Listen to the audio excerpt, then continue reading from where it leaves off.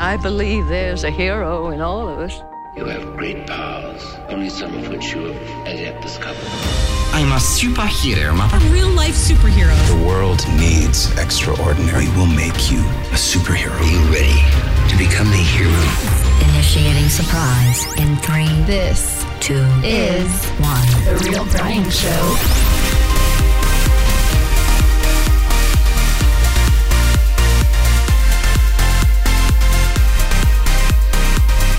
For the third episode of this glorious show, yes, you heard it here first, I am so excited to chat with an amazing person you definitely will absolutely love hearing from, Amy Gumenick.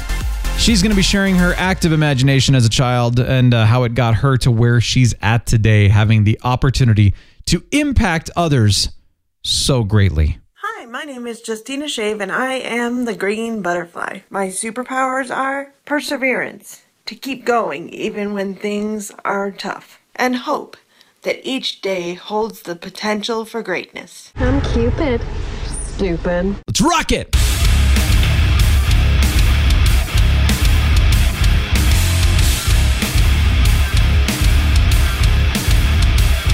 I am The Real Brian. Thank you for joining me here on The Real Brian Show. As always, I really appreciate it. RealBrianShow.com. Go check it out. And again, special thank you to Emily O'Leary, Miss Ice, for rocking these amazing blog posts, keeping me on my toes, having a good time on that one, so appreciate that. All right, so I am chatting with Amy Gumenick today, who is an amazing person, as I already said, and I got a chance to meet her at Heroes and Villains Fan Fest just recently. I saw her in the role as Cupid on Arrow, and man, I was like, dude, this girl is psycho. She's crazy. And when I was told that she was going to be on my panel that I was hosting, I thought, oh man, I hope she doesn't kill me or, something crazy like that. No, not really. But I really actually was a little kind of curious, like, is she kind of like this or what? Or I don't know. But anyway, I met her and I thought, wow, what a real nice person. So not at all like her character on Arrow. And it's great to see that. I love it when, actors can be so different than their real selves. It's wonderful. So we're going to have a chance to chat with her in just a few minutes. But please do go to realbrianshow.com. Love to hear from you. Love to hear any feedback you've got. Also, please go to Patreon, patreon.com/realbrianshow. Do check it out, and would just be completely honored if you chose to help support this show and get this show running off the ground as always. It's just going to be so big. I've got so much for it. So many ideas, so much to bring you, and I can't wait to share that much more with you. A little bit about Amy. She is an actor among many, many talents and experiences. And she's acted in shows like How I Met Your Mother, Castle, Grimm, Grey's Anatomy, most recently NCIS, actually. I believe that was last week. But those, just to name a few, as well as Supernatural as young Mary Winchester and Arrow as Cupid. Amy, welcome to The Real Brian Show. Thanks so much for joining me today. Thank you for having me. So before we get started, I have to say, it's funny because I think this is funny anyway. It's not funny to deal with, but we're both dealing with colds right now. Yeah, wah. I know. I haven't actually been sick in over a year, which I'm super thankful for. And so when this one hit, I was like, ouch. Yeah. Really makes you so grateful for your health when you're not 100%. Yeah. And I always think about it. I take such good care of myself when I'm not feeling well. I should do that all year round. I was just thinking the same thing. Yeah. I was like, man, I'm not eating any sugar. I'm eating super healthy. I'm getting a lot of sleep. And I'm like, yeah, I should do that all the time. Yeah. Mm-hmm. Oops. It's okay. Good little reminders. I'll take the minor cold as a reminder that I should take care of myself. But, you like sugar, right? I do. So, yeah. Are you, what's your sugar weakness? Chocolate. Is it? Yeah. Mine's cookies, like good, soft, out of the oven cookies. Oh, yeah. Yeah. I mean, they have chocolate in them, so I guess it would count. Yeah. Oh, I'd go for a good, hot, fresh baked cookie for sure. There's this one cookie and it's, wow. I'm embarrassed to even admit that I eat this, but thankfully I don't eat the whole thing in one sitting because I tried it once and it didn't end well. But it's an amazing cookie. It's called the Wookiee. And Wookiee. Yeah. So, it kind of, I don't know. It's white and black. So I guess it could be like Chewbacca's fur. I don't know, but whatever. The point is that it was, like I said, I'm embarrassed to admit this, but it's a chocolate chip cookie and then about, I don't know, an inch of cookie dough in between, and then a double chocolate fudge chunk cookie on the bottom. And then it's dipped in white chocolate and dark chocolate. That's the white and black. Where do you find such a thing? It's a place called Mary's Mountain Cookies in Colorado. Oh, man. And okay, that is good that they're not close to me. I know. I keep telling him that. I'm like, you guys need to move out of the city because it's bad here. But, what I do is I take it and I'll freeze it and I'll eat a little bit. And it's only like on my cheat day. Oh, you have amazing self-control. I do not think I'd be capable of that. As I sit here, Google, do they deliver to California? I'm sure they do. Don't tell me that. In fact, I won't say anything. They don't. You have to eat it there while they're watching in person. Well, I wouldn't go that far. I take mine home. There's I work with kids, which we may or may not get to. Yeah. But we do a bunch of fundraising bake sales and stuff. And there is one of my students, she has her famous cookie that she always makes. And I don't think she made this up. This is an actual thing. I think it's called the slutty cookie or the slutty brownie. And it's a layer of cookie, a layer of brownie, and then Oreos on the bottom. Oh my gosh. So you make it in a brownie pan. Yeah. And then when you cut it, you get a little slice of all three things. And so the other day we were planning this upcoming fundraiser bake sale that we're doing. And there were some younger kids in the room and she didn't know how to say what it is she wanted to make. So she just was like, the cookies I always make, it's kind of an inappropriate name. Yeah, okay. You can make your inappropriate cookies. They're delicious. We'll just call them something else. Yeah, exactly. That's funny. Who came up with that? Oh, but so speaking of really, really good food, did in San Jose when we were all there for Heroes and Villains, did you happen to hear about or go to Psycho Donuts? No. Oh. I didn't really leave the inside of that hotel. Oh, okay. I was kind of wondering what you guys do. Do you stay in the hotel the whole time or do you go out or because I'm sure you probably get mobbed. I did go out one night. A few of us went out with Julie Caitlin Brown, who's my convention manager. We sort of went out for a celebratory, yay, we're all here, let's bond dinner, which was awesome. But the days are, I find myself thinking one of the many perks of doing these conventions is getting to explore new cool cities. And this last time in San Jose, I came home and I decided that the next one I do, I'm going to extend it by a day or two because I never actually get to explore where I am. Yes. It was a beautiful hotel. The convention center was lovely. It really was. But, the days are so long that by the time we're done, I don't really have much left. So I kind of ended up, I would,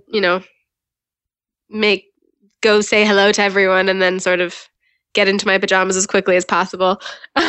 Yeah, no, I understand. So yeah, I think a day or two to kind of debrief and see where I am and be outside and kind of take it all in would be nice. That's a good idea. I was thinking the same thing too, because I met up with a few people there, of course, part of the staff, and then a couple of listeners and stuff, and we try to Yelp, good local restaurants or something and try those out and stuff. But yeah, so the Psycho Donuts basically makes, first of all, they did stuff for Arrow and Flash, and they had the Arrow donut and the Flash donut and everything. It was all decorated.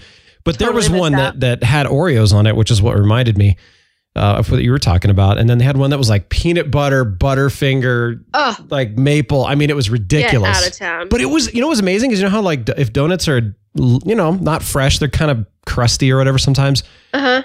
Oh, these were not. These were incredible. And I don't eat donuts often. This is, it's one of those treats, and I just, oh my gosh, I got to get one. But we try to get around. So, but I will be sure to put my request in for next year's Hero and Villains in San Jose just for the donuts. There you go. Perfect. I never thought I really was a big donut fan. They just opened this place near my house called Sidecar Donuts. Oh my goodness.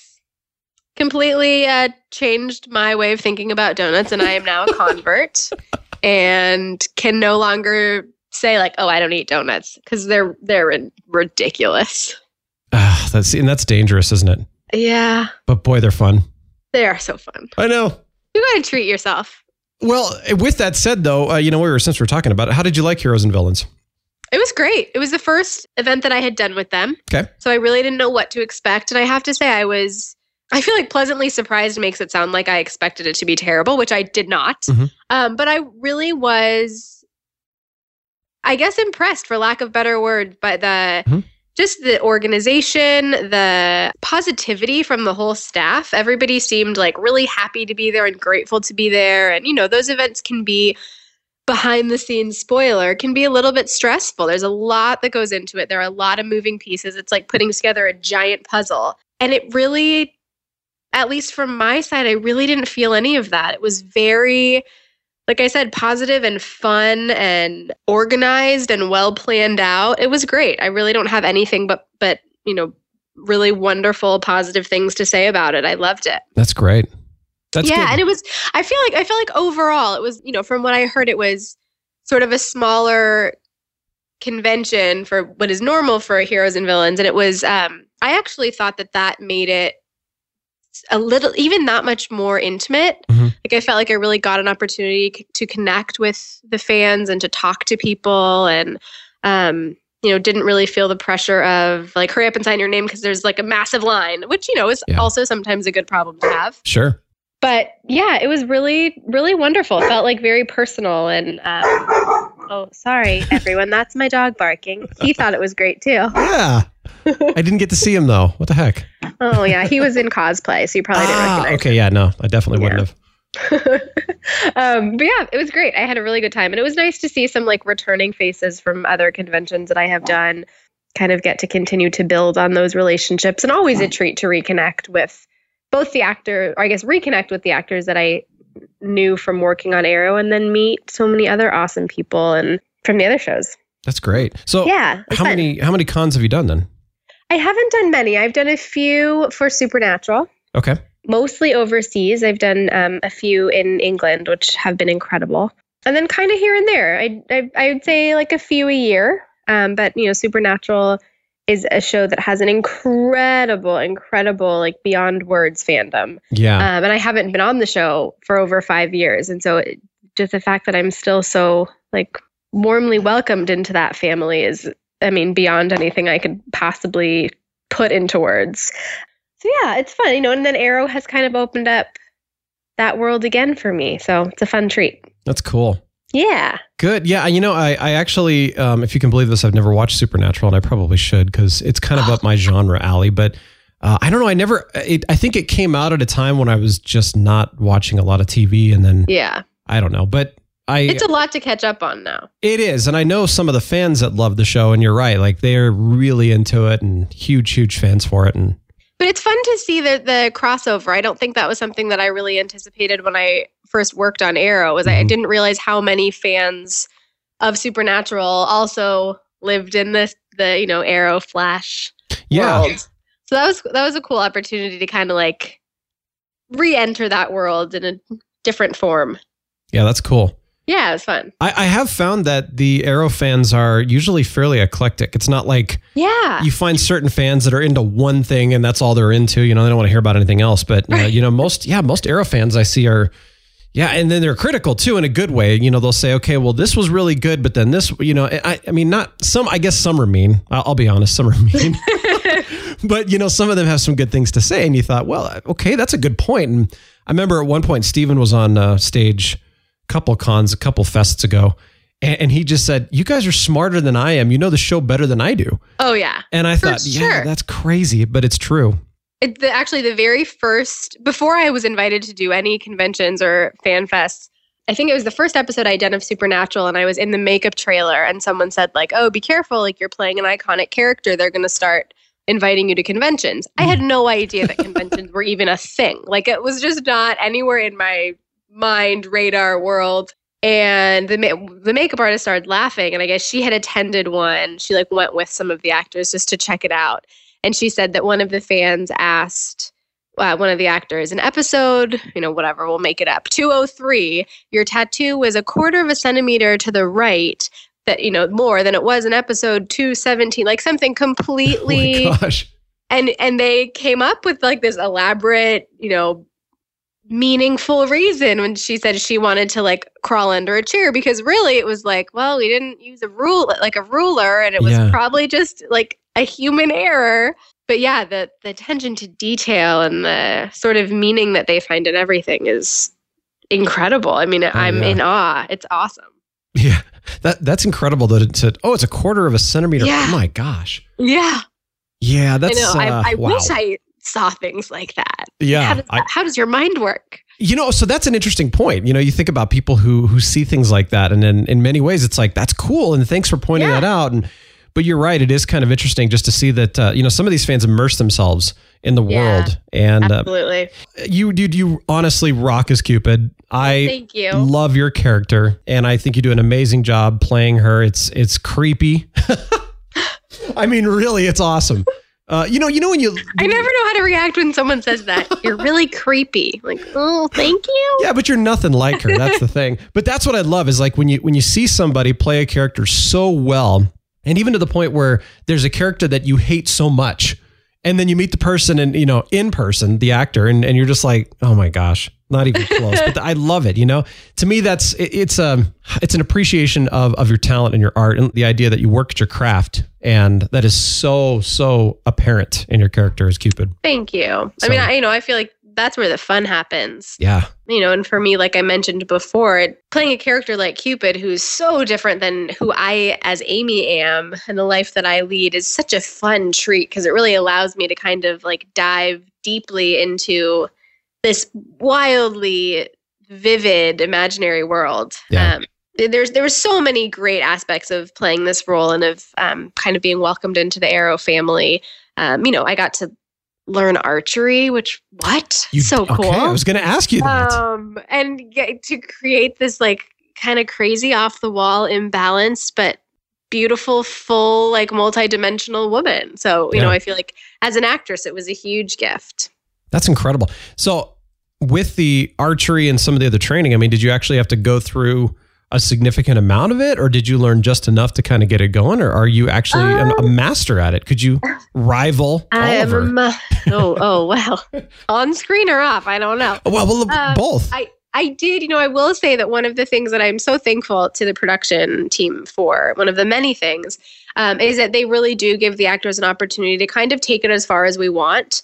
Oftentimes there just isn't time, and you show up on a set and whatever the random skill is, you either know it or you don't. And if you don't, you fake it, or they bring in your stunt double, or, and I'm somebody who likes new challenges. And so anytime there is a skill to learn or a stunt to perform or something kind of outside of my everyday box, I jump at the opportunity. And a lot of sets don't allow it for safety reasons. But Arrow, while they have an incredible stunt team, and I cannot speak more highly of them, they really do encourage the actors to tackle as much as they can and want to.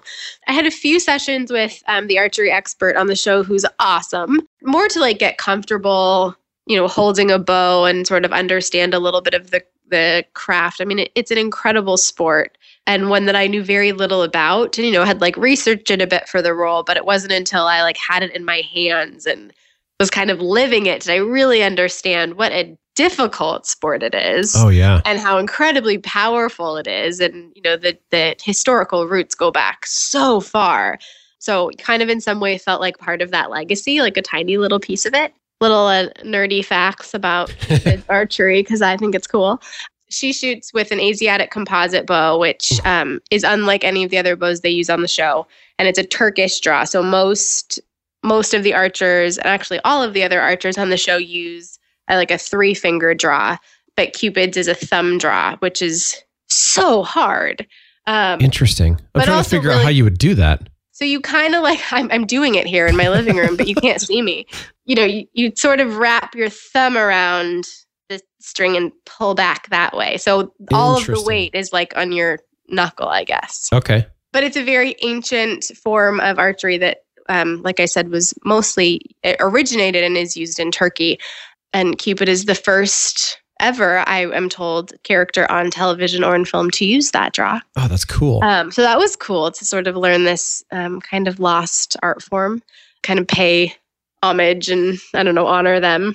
But yeah, so having the opportunity to learn about the history, to work with these experts, to, be, far from an expert, but be comfortable on set, really going for it was such a cool treat.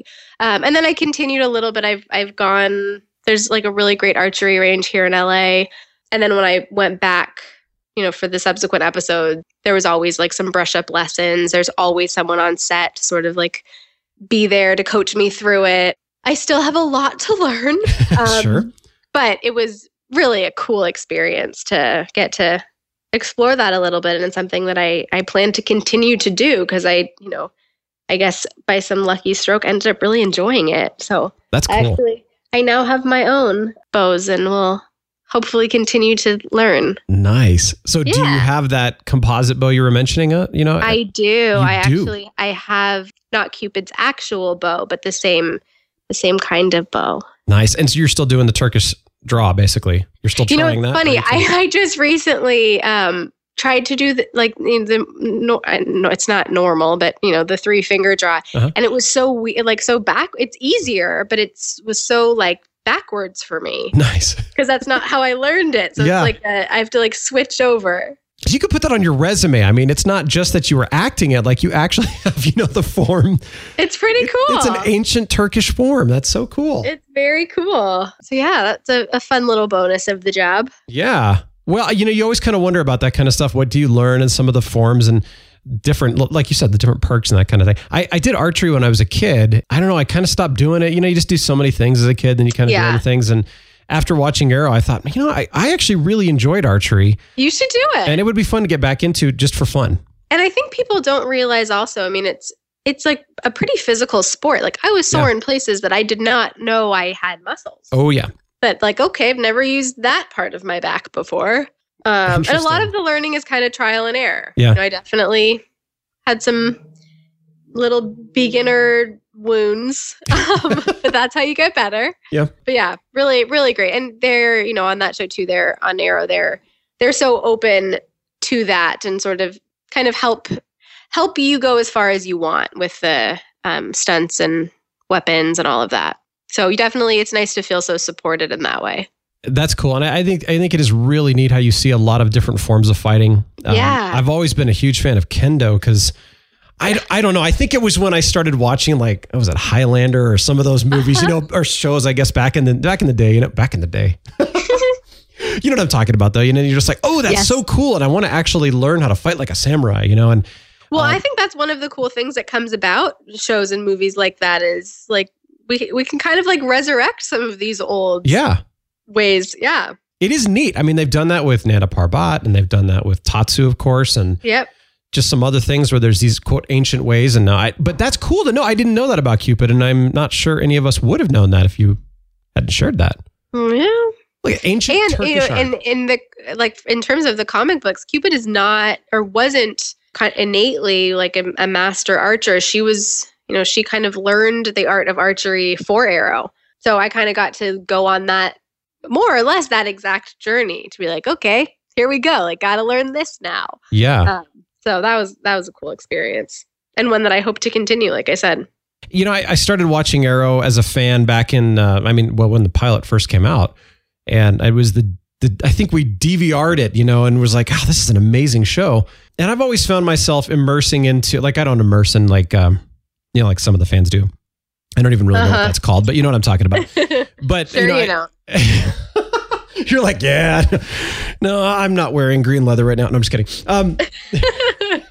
But I mean, I do immerse into the idea that this is a really cool show. And we, as hosts of Arrow Squad, you do find yourself watching it in a way that you wouldn't if, like I watch other shows and I just enjoy it. And then when I watch Arrow, I'm watching it with a very critical eye and I'm pointing out stuff and I'm writing notes down.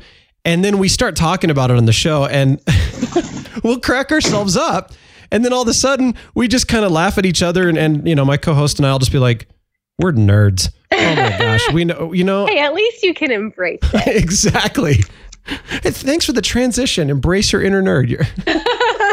That's wonderful. That was not planned, I promise. Well, it was good though. So how have you embraced your inner nerd? I mean, what do you nerd out, geek out about? Oh man, so many things. What do I nerd out about? Well, I mean, like I said, meeting so many of the fans of, these sort of sci-fi comic book genre shows, I wish I was that into a TV show and that excited and sort of driven by it. I would say as a child, I had an incredibly, maybe to a fault, wild imagination. Mm-hmm. I always had, a whole community of imaginary friends, and, my dolls and Barbies had like very elaborate lives. And interesting. At a young age, I became like confession time, like a doll collector. Uh-huh. But they always were like real to me, and I had stories. And it's funny because now as an adult, like I think back on some of the things that I created mm-hmm. or the people that I created. I sound crazy right now. No, I understand. I understand exactly what you're saying. And it feels like real, like, oh yeah. Mm-hmm. But yeah, I wonder how Jumper's doing, whatever. And I remember when I was like 12, I asked my mom, like, if something was wrong with me, that I still had like all of these imaginary friends, cut to now I'm an actress. So I teased that like now my job is professional make-believe. And I constantly get to create characters and backstories and talk to people who don't actually exist. So I guess as a child, I was a little bit of a nerd about, anything make-believe. And I had a pretty impressive Barbie collection, which I still get excited about when I see cool Barbies. Nice. And then that sort of like manifested, I think, as I got older and sort of found the theater world into kind of a, perhaps on the verge of nerdy obsession with Shakespeare. I like became obsessed and was determined to do like every Shakespeare play there was, which I'm still working on. Good. haven't quite made it there yet. And it's funny because now, like I said, I work with kids and I see these sort of like little budding passions that start as, what could be considered like nerdy or embarrassing or like just an obsession, that actually like there may be something bigger in that, like a calling in there somewhere. So yeah, I don't know. I guess I'm a nerd for make-believe.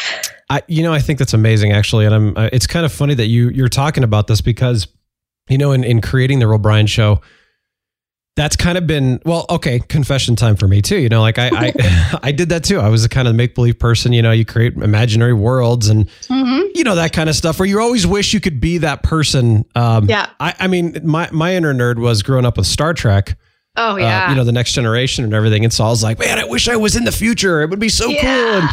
And so I would kind of do all that stuff. But it was funny because creating the Real Brian Show, everyone's like, well, you need to teach something because that's what sells. That's what makes money. That's what's success and everything. And I'm like, I'm too imaginative for that. I've got the storytelling side of things. I'm more of the entertainer. How do you do that?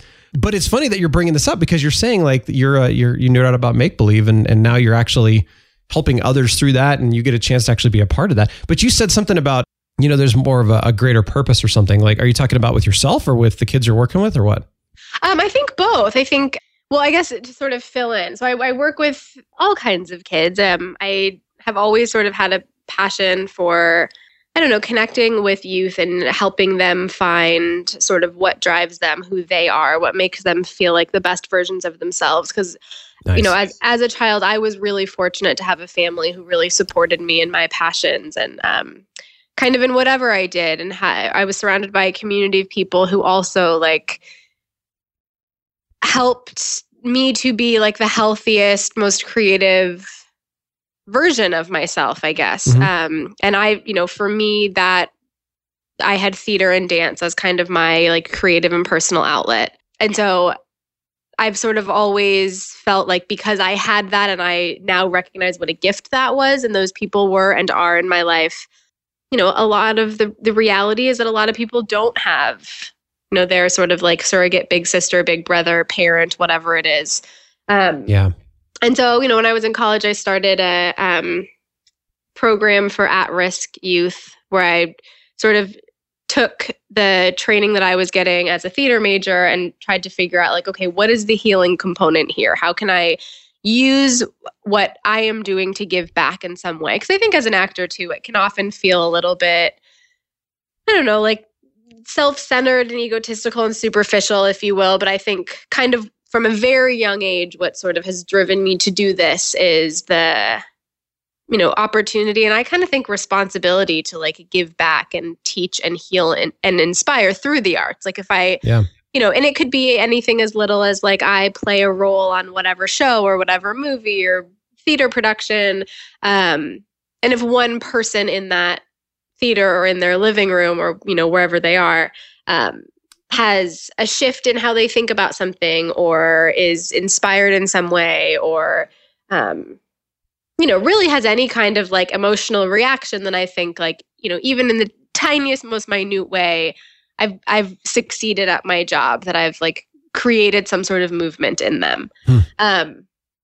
So, in working with kids, it sort of has been like, how can I instill that, or I guess just instill something in them, give them something to like feel confident about and good about themselves, and an outlet. I think a lot of people don't really have an outlet and are kind of like prisoners inside themselves, which growing up is terrible. Yeah. So, now I work in a dance studio, and we have a nonprofit called Dance for a Difference. And so our whole thing is, how do we take children, the majority of which are pretty well off, pretty affluent from like, good, solid families, and teach them like what the other side of the world looks like and how they can use their art, in this case, dance, to give back to the community. So, I am always excited and inspired by like the one kid who has some weird passion or excitement about something, or is a nerd about something, that like I think that there is often that's like a little flame to something bigger. Like, for me with my imaginary friends, like that translated into it as an adult, like that's kind of my career. Yeah. When we have a child who is like really in, to something like archery, like, okay, how can I help them get in touch with what that is and foster that love, and what could that look like later in life, if that makes sense? Oh yeah. Gosh, that's incredible. Yeah, it's fun. I have a good time. And, I feel like I say it's, it's called, people consider it like outreach or charity or whatever, but I feel like it sometimes feels selfish. Like I feel like I learn so much from them every day. Nice. But I'm not really sure like who's the one being benefited here. Yeah.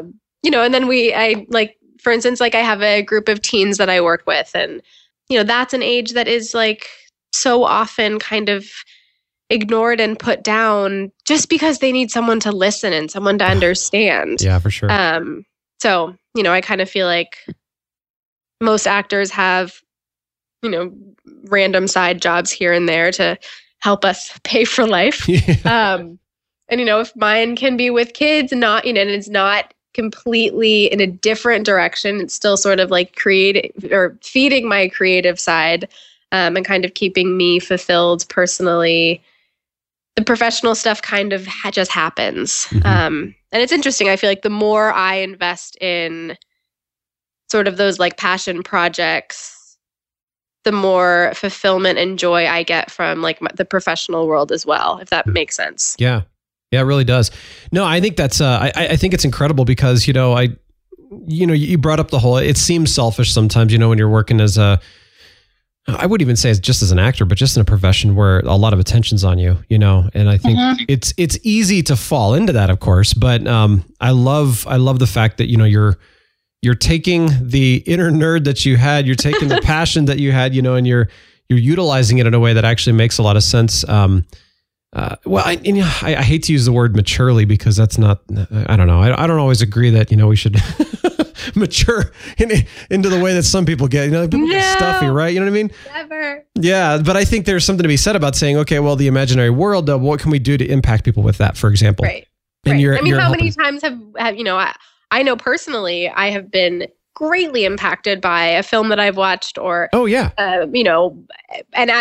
of my thing as a child was I was going to be a different profession every day. I was like, I saw Patch Adams and I was going to be a doctor. Nice. And was like writing him letters to figure out like how I could go intern with him. And I was going to be an astronaut and a princess and a mother and a teacher and a social worker and everything you could possibly think of. And most of those decisions, even if they lasted 24 hours, were based on a person that I met or a movie that I saw or a performance that I went to. And then I think somewhere in my late childhood, early teens, I realized well, I can be all of those things in some imaginary world if I'm an actress. Interesting. Yeah. So that's so cool. I'm checking off the list. Well, no, that's neat because you were able to bring all of that together and say, here's the commonality. Yeah. And I didn't have to take so much math. So it was awesome. Oh, I'm with you on that. Oh my gosh. Math was never my friend. Yeah, me neither. Oh, no. Well, I think that's so cool because for you to even realize that, especially at that age, to be able to say, okay, I love all these things. Well, I should do it this way then.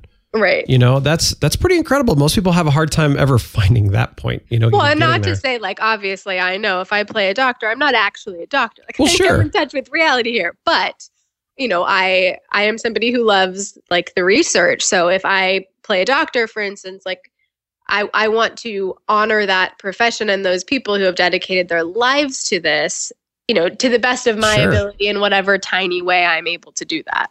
But, in your sense, you get all the good without all the bad, right? Yeah. You don't actually have to see the horrific things or, you don't have to lose a patient. You don't have to go through, 20 years of schooling. Oh, man, no. But I certainly admire and respect the individuals who do. Totally. No, that's the cool part is that you get a glimpse into what they do and then you have an opportunity to honor and respect, like you said, what they do. Yeah. That's neat. Yeah. So, you've obviously been unleashing your superhero like crazy. I don't know if I would call it superhero, but I would say so. Well, we each have a superhero in us, and that's kind of how I look at that as it's our mission and our purpose, or whatever you want to call it in life, basically, and how we're able to impact others. But you're already doing that because you're working with kids, you're working with others. Like you even said, when you act a part on a show or on a movie or whatever, you're ideally you want somebody that's viewing it to take something away and be impacted somehow. So you're doing that, and it's incredible. Well, thank you. That's very nice to hear. Thank you. Well, and you're really good at it too. And like I said, I never did get a chance to see you in Supernatural because I haven't watched it yet, but now I will. But I will tell you that, you acting Cupid was phenomenal. And thank you. It was pretty funny when I met you at Heroes and Villains. I went, there's no way you're Cupid. I don't think you were alone in that. I got a lot of weird looks that weekend. Yeah. I'm going, well, you look a little different in real life, of course, but more than anything. Yeah. I was just like, you are way too nice for this. What the heck, Thanks. So I'll get into this one just a little bit though, is, how do you get into your parts? How do you get into, with Cupid, especially, we can talk about that one more specifically later, but, how do you get into your parts? What do you do to act? Is there kind of a thought process? Do you get into this stuff? Did you do training? Yeah, I guess there's a few different angles I could take on that. And, I will start by saying that Cupid in particular was an interesting one because, when you first see the character and, for me, read the sides, granted, I didn't know, I think we talked about this at the Heroes and Villains. I didn't know who I was even auditioning for. The character's name was Redhead. I was given a made up piece of material that was similar to what the actual script was, but they're very, very secretive and protective about every little thing, and rightfully so.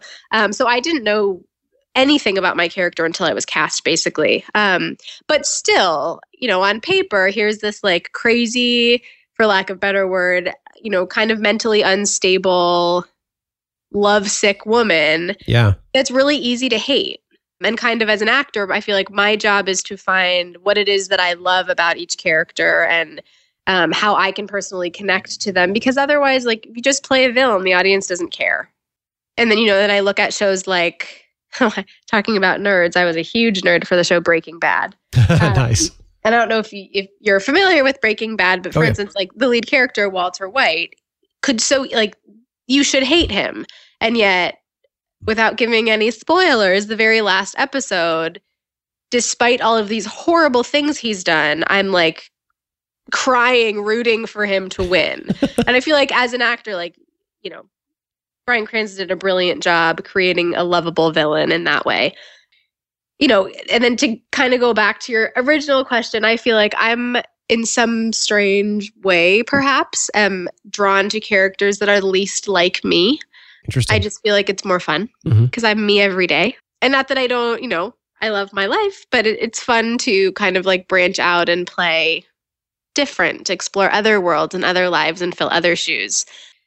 But, you know, I think maybe coming from like the wild imagination that we talked about, I love building a backstory. You know, I kind of, when I get a role, I first read the script and kind of look at, okay, what information is given to me? And then where are the holes and how can I fill in the holes? Like, who is this person? Where did she come from? And I get really lost in that part of the like research and creation. I do a lot of journaling kind of as my characters. Again, I probably sound crazy. No, this is cool. I'm really impressed. Thanks. Yeah, seriously, this is intriguing. Thank you. Yeah. You know, I feel like I want to know as much about this person that I'm playing, if it's, you know, for 5 minutes or 3 hours or 10 years. Like, I feel like I owe it to the writers and to the creators of the shows to like breathe as much life as I possibly can into whatever, you know, whoever the individual is. And then sort of my challenge is taking all of that homework, if you will, and like throwing it away and showing up on set, knowing all of that, but then being open to anything that may be thrown at me, whether it be like, you know, changes to the script that affect my character, or the director has a completely different vision of who this person is than I did. And that sort of is where the fun kind of really begins, is like there's incredible collaboration. There's so many people that go into every second of film. And I want to hear like what the writer thought and why this character is the way that she is. And I love the collaborative aspect. And so kind of my goal is to do as much prep work as I possibly can to show up ready for whatever it is that they throw at me. Yeah. And that's neat too, because you're taking your job seriously, you know, and you want to be able to, you know, give them your best. No, I think that's very, very interesting to hear and you know, just to listen to about how you said the journaling thing, you know, I think that's actually really cool, because I've always wondered, like, how do you get into character so much and how do you, you know, understand that? And I've had some, you know, interactions with writers, interviewed a couple of authors as well. And you start to find that I've heard this now multiple times, that they know their characters and their books intimately, like they're their own friends. Yeah. And I thought, wow, I've never thought of it like that. Like, that's incredible. And so in a way, you're kind of doing the same thing with your character that you're playing, is you're trying to get to know that character intimately. Yeah, absolutely. That's so cool. And, you know, most of that work is never seen or even shared, but I feel like, you know, I'm admittedly a very critical audience member, and that can be at times horrible to watch movies and TV with, because I notice way too many little acting things. But I suppose it's like having dinner with a chef. Oh yeah. Yep. But I think that you can tell the performance is different when someone has like memorized lines versus someone who has like really gone as deep as they possibly can with whatever they're given. Oh yeah. And you know, I have studied it for years, and I'm, you know, majored in acting in college, and you know, I'm always in class. I'm somebody that believes that the learning never ends. I think the second you think you know it all, you might as well like move on and do something else. Yeah. It's like career suicide. So I am always striving to like get better at my craft. And I don't think that that's something that I will ever feel like I've completely finished or accomplished, nor do I really want to. Because then what's the point? You know, and having said that, I think that there are, you know, I've studied with a lot of incredible teachers, and many of which have given me things that I use every day in preparing for auditions or for a role. And a lot of it is sort of like life experience and getting on a set. And, you know, my first time on set, the thing that stuck out the most to me was how much I didn't know. It was like a whole new world and language. And again, going back to like the collaboration, like I'm just always in such amazement of watching like the crew work. Those people work their butts off, and it's pretty thankless. You know, at the end of the day, the public sees like the person on the red carpet. Yeah. So that it's cool to be part of that collaboration and sort of like one piece of this giant puzzle. So, you know, I kind of feel like with every class and or experience, like you take what works and kind of like put it in your little imaginary toolbox, and you leave what doesn't, and then kind of create like your own method. Like I get asked a lot, like, you know, what method of acting do you do? And I don't really think that I subscribe to one method or one way or one teacher. I feel like, you know, it's kind of up to the individual to compile their own method, if you will, based on what they've learned. Yeah, that makes a lot of sense. No, it's interesting. I'm not an actor, obviously, but being a broadcaster, being a musician, you kind of get a lot of the same kind of teaching, same kind of stuff, just in a different way, of course. But even as a musician, you play the piano, and it's like, do you make the piano sing, or do you just play it technically well? Exactly. And it's very, very interesting, because I think that, this goes back to even, you were talking about evoking emotion basically from people. You get kind of frustrated, like, or like with Bryan Cranston, what he did, on Breaking Bad and everything. But I think that's the thing, is whether or not you're evoking an angry emotion or a happy emotion or a sad or whatever, that's a good thing, as long as you're not evoking apathy. Yeah, I absolutely agree. Yeah. I remember one of the first plays I did, we had, it was kind of a controversial subject, but a story that we all felt like was really important to be told. And I remember opening night, a few people walked out, and we like celebrated backstage, because, that could be taken as like offensively, and who knows? We don't know why they walked out, but it was at a point of the play that really forced you to kind of like look in the mirror and see that the world isn't all beautiful and butterflies and rainbows, and some people aren't willing or ready to see that. And so I kind of felt like just the fact that we allowed or helped someone to be that affected that they walked out was just, as much of a success as getting a standing ovation. Yeah. I've never thought of it like that. That's a really good point. Of course it could be interpreted a million different ways, but there was something that was like a fire that was lit to that degree that you had to like get up and leave. It was like, oh, that's kind of cool. Yeah. Well, no, that's a really good point, because I think that I've never personally walked out of something like that, but I do know, and I've had friends that have, and it's not because they were bored. They walked out because they were upset about something. Mm-hmm. So that's a very good point. And often things that, upset you the most are things that you need to look at to be like, okay, why was I so affected by that? Yeah. Granted, I don't think that you should like just offend people for the sake of offending them. That I'm not condoning. Yeah. But yeah, make people think. Sort of, we spend so much time in our little bubbles, even if it like is a conversation that is caused by something that they saw. Like, well, that's a conversation you haven't had before. Yeah. I'm a huge fan of the why people are the way they are. Yeah. And why do they do what they do sort of thing. And that's just in life, not even just TV. Me too. It's that's great. We have so much in common, really. It's wonderful. Yeah, I'm a huge proponent of, like you said, not offending somebody, but I love respecting someone else. Like my goal, and I may not be perfect at it, and I have my moments, but it's like my goal is to do my best to respect the next person.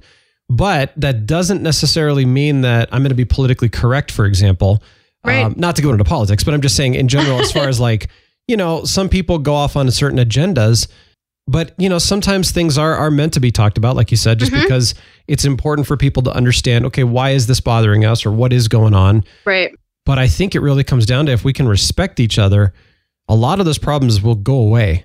I could not agree more. And I think we're, again, not to go into politics, but we're living in a time that I think that's more important now than ever. Yeah.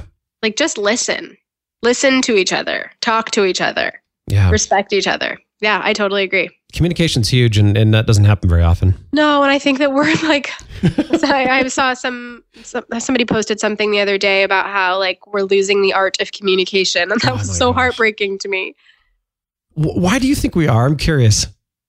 I don't know. I think a lot of it has to do with social media and our dependence on screens. Again, like working with like kids and particularly teenagers, like I am constantly having to remind them to put down their phone and make eye contact. I think that it sort of is like ingrained younger and younger that it's okay to kind of live in that little bubble. Yeah. And so there's just a different awareness. I don't know. I wish I knew the answer, because it is so sad, and it's such a huge problem, I think, in society. And I'm guilty of it. I mean, I'm totally dependent on technology. Yeah. And definitely am guilty of like sending a text when I should have like picked up the phone and called someone, or, writing the email that I should have just like shown up at their workplace, like whatever it is.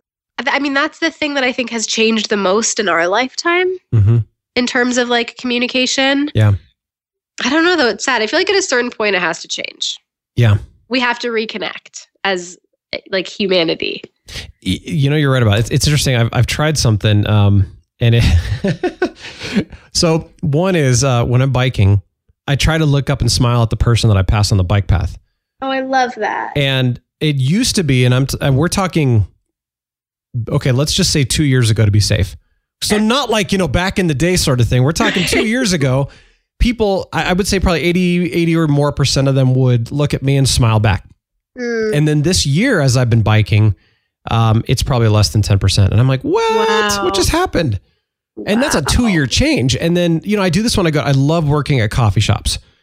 So it's just my getaway. And I'm obviously a huge caffeinator. So I only really drink 1 or 2 cups a day. So it's funny. Everybody thinks I drink like 20, but I'm right there with you. I admit that it's an addiction problem and it's fine, but admitting is the first step. That's right. But I will not give up my coffee. Anyways, continue. Sorry. No, coffee is a good thing. It's healthy and it's good for you. And it's healthy. I know. Yeah, I love totally. chocolate and coffee. We're healthy. I love it. It's so true. I roast my own beans too. So, Wow. It's fun. It's a little side hobby. Yeah, I nerd out about my coffee too. Anyway, I would love to learn that. But yeah, so I love going to coffee shops I do the same kind of thing. I'll smile at people or I'll sit next to somebody, but I like being around people. I'm a total extrovert. Yeah. Even if I'm not talking to any of them, just being around them, Yeah. And I am amazed how I don't know if it's freaked out or uncomfortable or whatever it is, people are now getting if you look at them or smile at them. Yeah. Like they're thinking. They immediately, absolutely. Yeah. They immediately assume something. Yeah. And I'm like, I'm just smiling. Like I'm not trying to do anything here, people. Yeah. It's but crazy. That's rare and that's so heartbreaking. I know. And it wasn't that way that long ago. And I think that's what's interesting. And I totally agree with your communication thing. And I know there's a solution. And I know part of it is what I'm trying to do here with this show too, is just to encourage us to get out there and make a difference with other people and not assume the worst about everybody. I mean, and then to be like, okay, we all have our problems. We've all made our mistakes. Of course. We're human. Yeah, totally. Right. Let's move on and help each other out. Yeah, I totally agree. And I think, I don't think it matters if you reach one person or a million people, but you are doing your part in making that change and hopefully inspiring other people to do the same thing.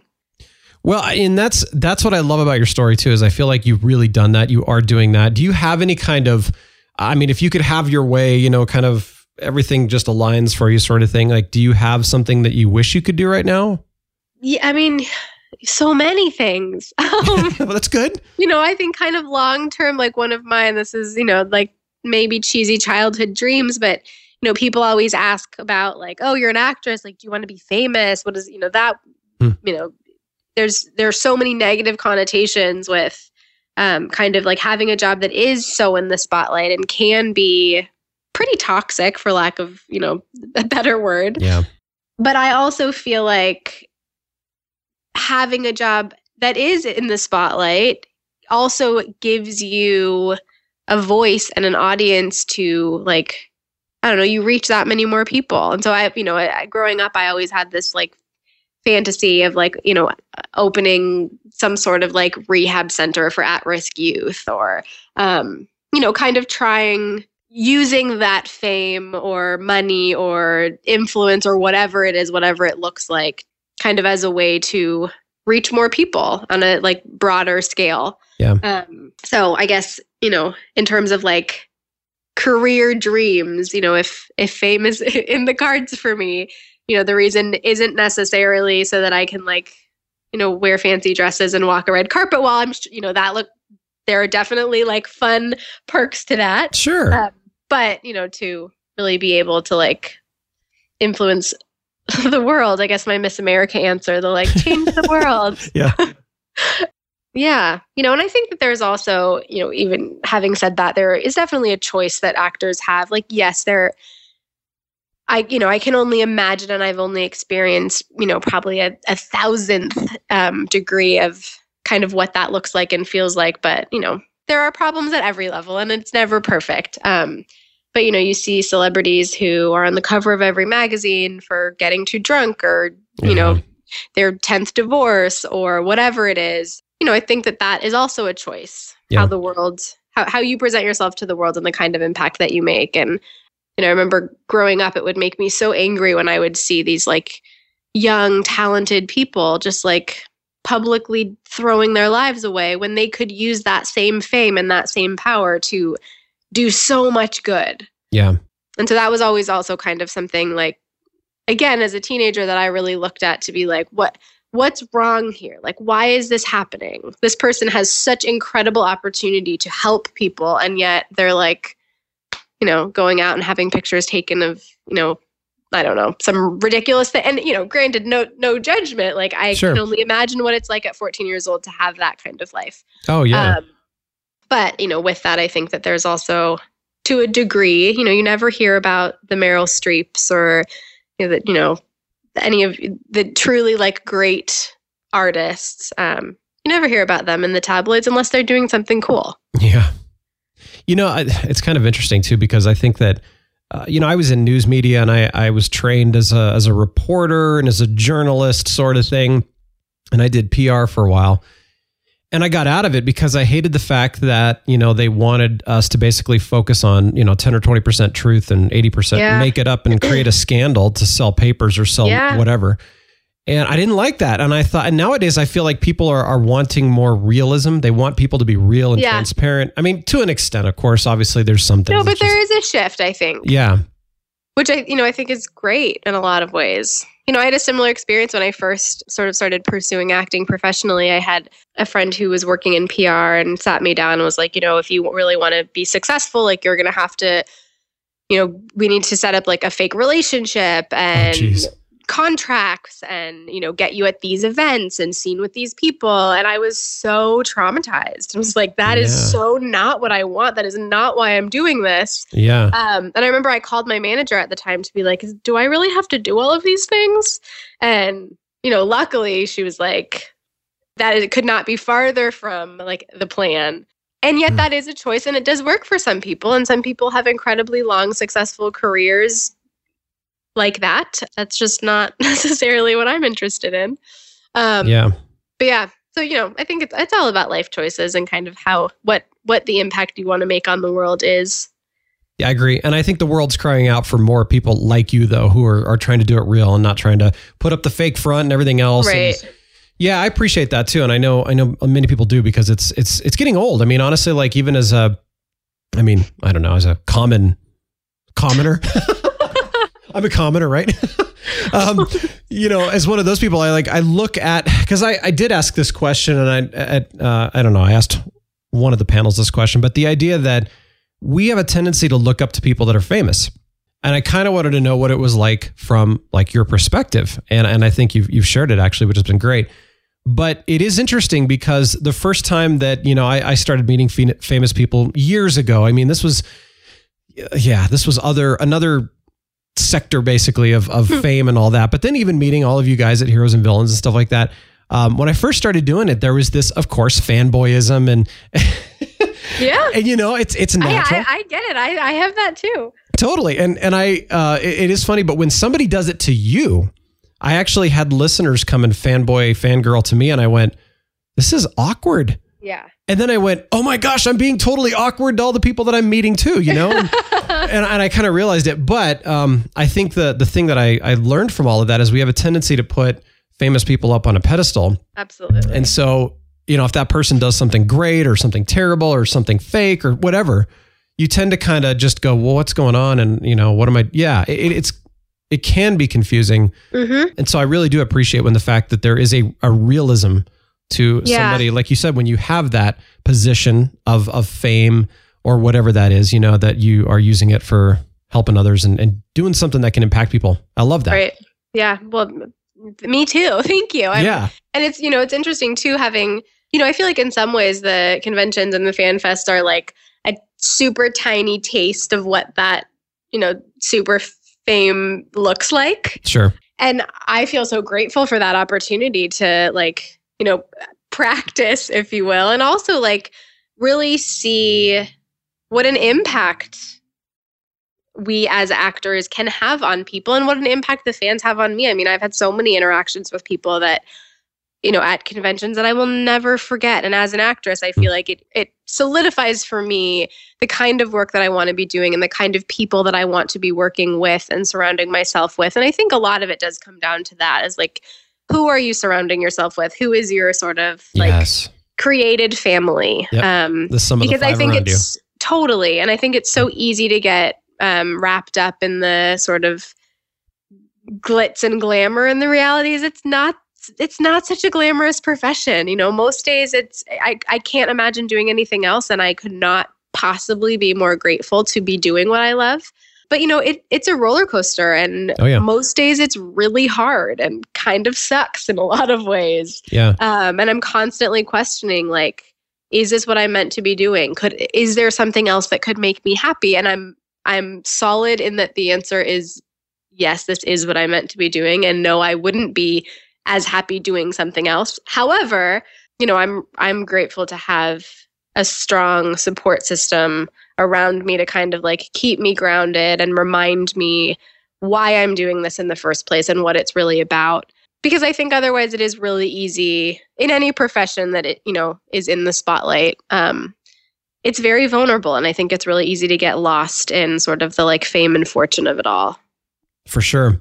No, and I appreciate you saying that too, because I think it's important that people understand, that not every profession is perfect, Right. I don't think any profession is perfect. No, none are. Every single, at least I've been in a lot of different professions too. And I understand that, even though like you said, and I love this too, you love it, you're thankful to be in it and you enjoy it, but nothing is easy. Well, nothing good is easy, right? Yeah, that's perfect. It's going to be tough. Yeah. Yeah. And then when it works out, you're that much more grateful for it because the struggle. Yeah. Yeah. So true. Yep. So true. So what would you say then to someone, if they're wanting to unleash their superhero embrace their inner nerd and unleash their superhero? Like any advice you have for that? I'd just go for it. Yeah. I think that we live in a society that really likes to dictate who we should be and how we should be and where we should be and what we should be. And I think that at the end of the day, like, all you really have is yourself. And who do you want that person to be? How can you take steps to make yourself the best version? Really trying to shut out the other voices and judgments and just own it. I think that everybody has, like you said, an inner superhero. Mm-hmm. And I think most people know what that is and who that is, whether or not they are ready or willing to like admit it.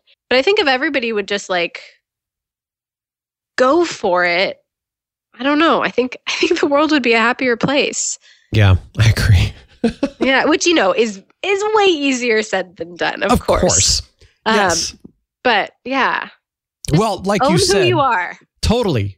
And like you said, too, that when you do own who you are and when you go for it, there's going to be those days, quite a few actually, where you're doubting, what am I doing? Of course. Why am I doing this? And is this the right thing? I hope so. Yeah. Otherwise, I'm alone. No, and I think that too, acknowledging that you're not alone, that there's always somebody else going through just what you're going through, and you will get through it. Yeah. I think there's like also like the ripple effect that when one thing in your life isn't going the way that you planned, all of a sudden everything is terrible. Yeah. Rather than like taking a step back and looking at like, well, what's working and which part is not working and how do I heal that part? For sure. Yeah, and is it just opposition because you're on the right track too? Yeah. Sort of thing. Yeah. I love it. All right. Well, share anything you'd like us to check out, how we can follow you, connect with you, whatever it is. Oh, awesome. Well, next Tuesday evening, I will be guest starring on NCIS. Awesome. Which is very fun, September 27th. And yeah, definitely, I would love followers. My Twitter and Instagram are both my full name, at Amy Gumenick, which is a tricky one, AMYGUMENICK. Also have a Facebook page, same name. And I try to keep those updated pretty regularly. And I'm always open to interaction and questions or comments. Yeah, I'm grateful for anything you guys have to share. I love it. And of course, we'll have all of these in the show notes too, so you can easily link to it. Yay. No problem at all. But Amy, thank you so much. I really appreciate it. Thank you. And thanks for doing what you're doing. Oh, well, you're welcome. Thank you for Thank you for having the same vision I have. It's cool. It's refreshing. I know. I was kind of like sitting here smiling to myself half the time you're talking, and I'm going, you have a similar vision. I'm like, this is incredible. Yay. So it's neat to hear that. Yes, likewise. There you have it. Amy, thank you so much. Do go check out her stuff. And if you get a chance to, watch her on screen, it's great. It was funny. I was talking with some friends and I said, I'm going to have Amy Gumenick on The Real Brian Show. And I said, she plays Cupid on Arrow. And they're like, oh, I hate that character. Yeah, I know. But that was the beauty of it, is that it was such a believable job. So thank you again, Amy. It was great having you on. RealBrianShow.com. Again, love to hear from you, but please do go there. Bookmark it, sign up for the email list. I've actually got something special coming from for the email list. If you join it, by the way, I'll tell you about that on Friday as well. But very excited for the email list. So go ahead and sign up for that over at realbrianshow.com. And then again, if you haven't already, please do subscribe to The Real Brian Show on iTunes, Google Play, wherever you listen, and tell your friends about it if you like this show. And again, I ask you just to give a little bit of a chance here, listen to it for a little while, see what you think. But I hope you enjoyed this chat with Amy, because I certainly did. By the way, if you want to hear more a conversation with Amy and a little bit more Arrow focused, we did interview her on Arrow Squad. You can link over there, arrowsquad.com. Just a couple of episodes ago, I had a great conversation, definitely a little bit more Arrow-centric, which was a lot of fun, but she shared some really cool things on there. A couple of the things she shared that were the same here on this episode. It was cool that we got a chance to do two different conversations with that. So do go check it out if you're interested in hearing a little bit more from Amy in more relation to the character of Cupid. That's all I've got for you today, but see you Friday for Superhero Friday. I hope you enjoyed this little nice 3-episode launch, and I hope you are enjoying the show so far. Again, I'd love to hear from you, but I want you to get out there, embrace your inner nerd, unleash your superhero. We're going to have some fun with the show. I am The Real Brian, signing off. See ya.